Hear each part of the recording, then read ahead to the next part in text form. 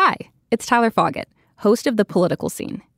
You might recall that the team that makes the award-winning podcast In the Dark recently joined us here at The New Yorker. Season 3 of In the Dark is coming soon, but in the meantime, they've paired up with The New Yorker's Heidi Blake and produced an extraordinary miniseries based on Heidi's investigative reporting into Dubai's powerful royal family. It's called The Runaway Princesses. Keep listening for an excerpt of the first episode, which is available now wherever you get your podcasts. Hello, my name is Latifa Al Maktoum. I was born on December 5, 1985. My father is the Prime Minister of UAE and the ruler of Dubai, Mohammed bin Rashid Saeed Al Maktoum. In February of 2018, a princess from the royal family in Dubai sneaked over to a friend's apartment and recorded a video. I'm making this video because it could be the last video I make. It was part of a secret plan that took her years to put together, to escape from Dubai. The plan involved an inflatable dinghy and jet skis and a yacht secretly waiting out in the Indian Ocean.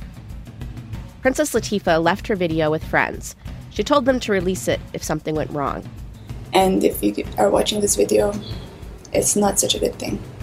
Either I'm dead or I'm in a very, very, very bad situation. She said, I don't know what's happening outside. I hear gunshots, men. And then we just heard nothing. It was just a complete blank. Where are they? What have they done to them? Are they dead? Are they not dead? Yeah. How did this video get to us? What the hell do we do now?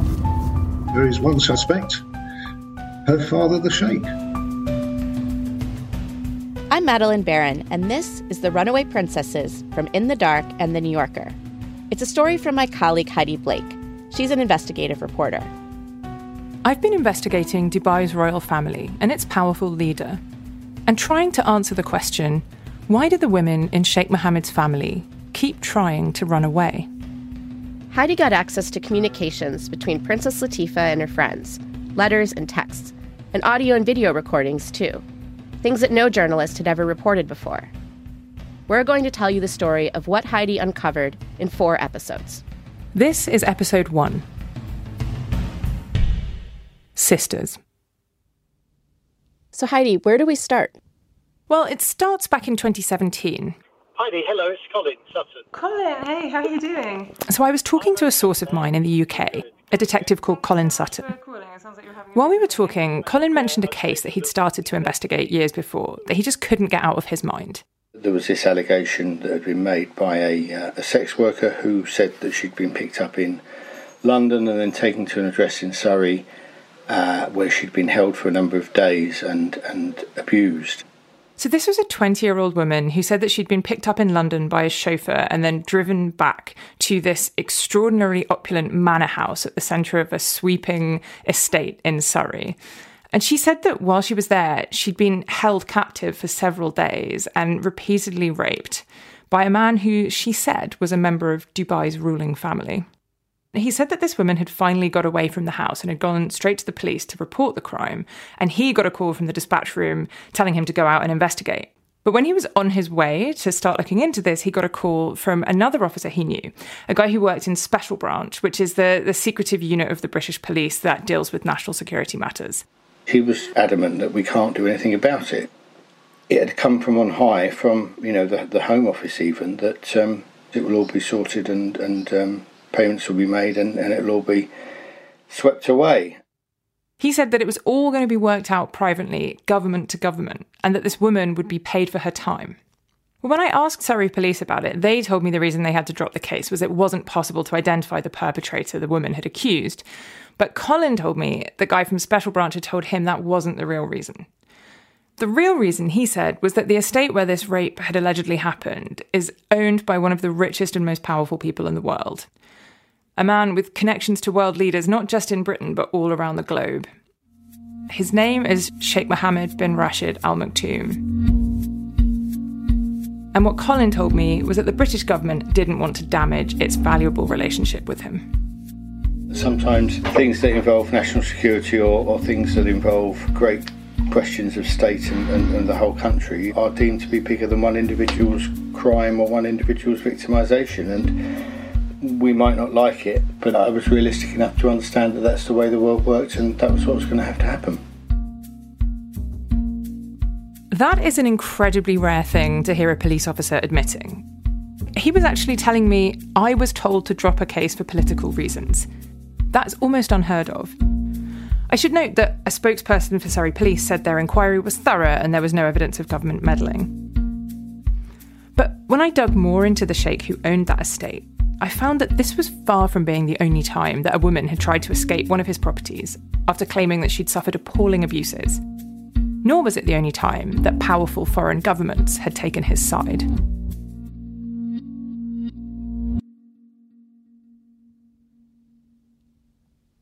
So tell me a little bit more about this sheikh. So Sheikh Mohammed bin Rashid is the absolute ruler of Dubai, and he's also the Prime Minister of the United Arab Emirates. Dubai is one of the 7 emirates that make up the UAE, and it's a small but incredibly wealthy country. Sheikh Mohammed is in his own right one of the world's richest people, and he lives a life of extraordinary glamour and opulence. There was one summer when he and one of his wives spent $2 million on strawberries. $2 million on strawberries? Yeah, on strawberries. Although when I told my editor this story, he said that did sound about right for organic. Editor jokes. Okay, so he's incredibly wealthy, obviously. Where does all this money come from?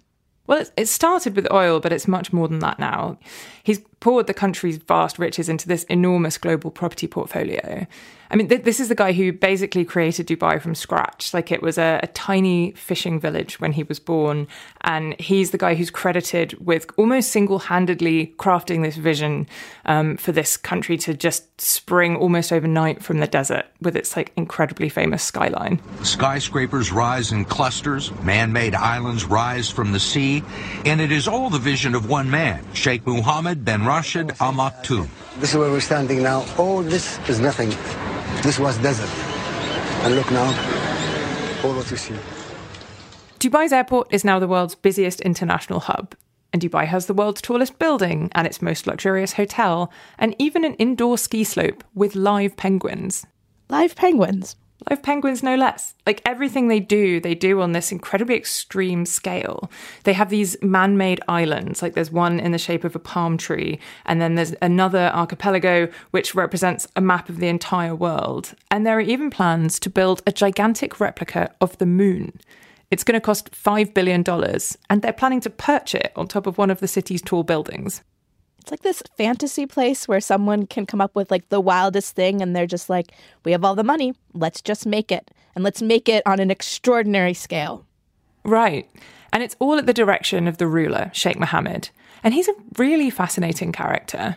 So at home in Dubai, he cultivates the image of a traditional Arab leader. He styles himself as a family man, and he writes Nabati poetry, which he publishes on his Instagram page and on YouTube and on his own website. It's pretty florid.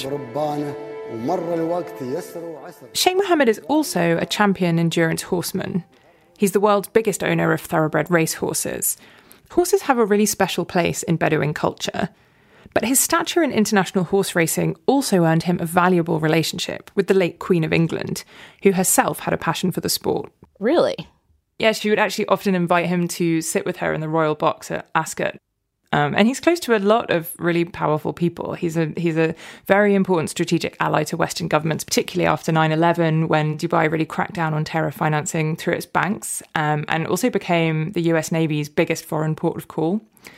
And he's also poured tens of billions of dollars of UAE's money into the economies of both the US and Britain. And he's personally one of Britain's biggest private landowners. And it's his connection to Britain that got you really interested in the story, right? Right. He seemed to have so much power and influence here. And I wanted to understand more about how he was using it.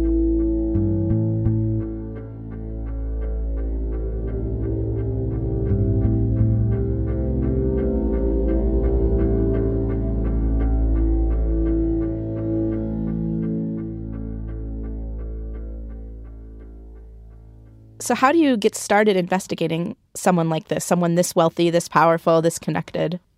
Well, one of the things I guess I've kind of learned over the years, particularly reporting on some of the super rich and powerful oligarchs who fell foul of the Kremlin, was that these people are surrounded by so many servants and aides and factotums and kind of helpers of so many kinds that they forget that these people are human beings who kind of have eyes and ears and consciences and sometimes feel uncomfortable about things that they're seeing, and people who maybe might one day decide to talk to somebody like me. And so I figured, well, let's go talk to some of those guys. Hello. Oh, hello, is that Mr. Sinabad? Yes, speaking. Hi, yes, Heidi here at the New Yorker. So while I was rooting around looking at Sheikh Mohammed's former employees, I saw that there was one man who'd filed an unfair dismissal claim against him. And this guy had worked for Sheikh Mohammed as a chauffeur for 17 years before he was let go. His name is Juro Sinabad. I asked him what it was like working for Sheikh Mohammed. Well, it'll take a long time.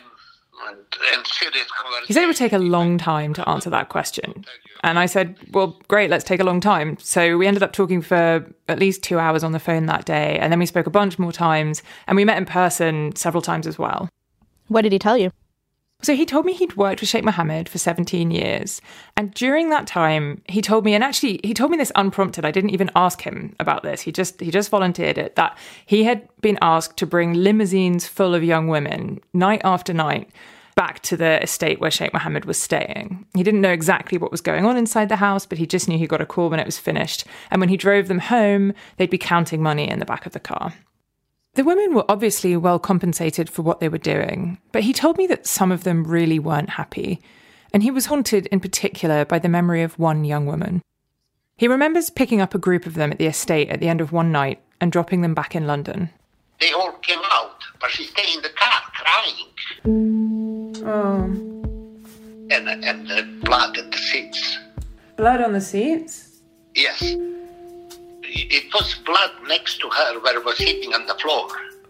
On the floor. So it made me feel sick now. She was shivering, like somebody who cries but doesn't cry loud, like a dog. I don't know if you understand what I mean. I know what you mean, whimpering. Whimpering, yes. Yeah. And then he told me another really awful story as well. He said there was another occasion when a woman had tried to escape from the house and had been chased into the bushes and beaten by a member of Sheikh Mohammed's staff.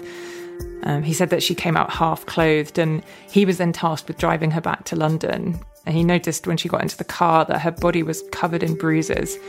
And he told me that she cried all the way home.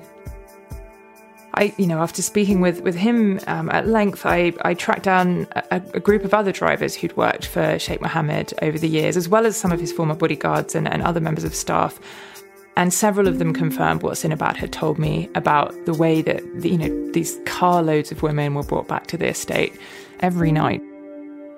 We should note that Sheikh Mohammed's attorneys deny that he exploited sex workers.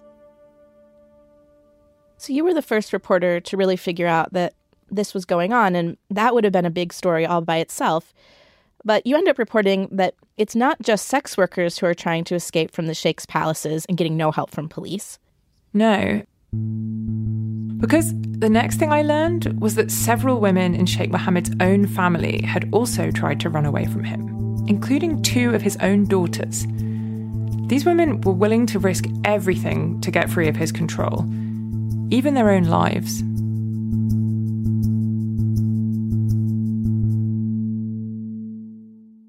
To hear the rest of the episode, follow In the Dark wherever you get your podcasts. From PRX.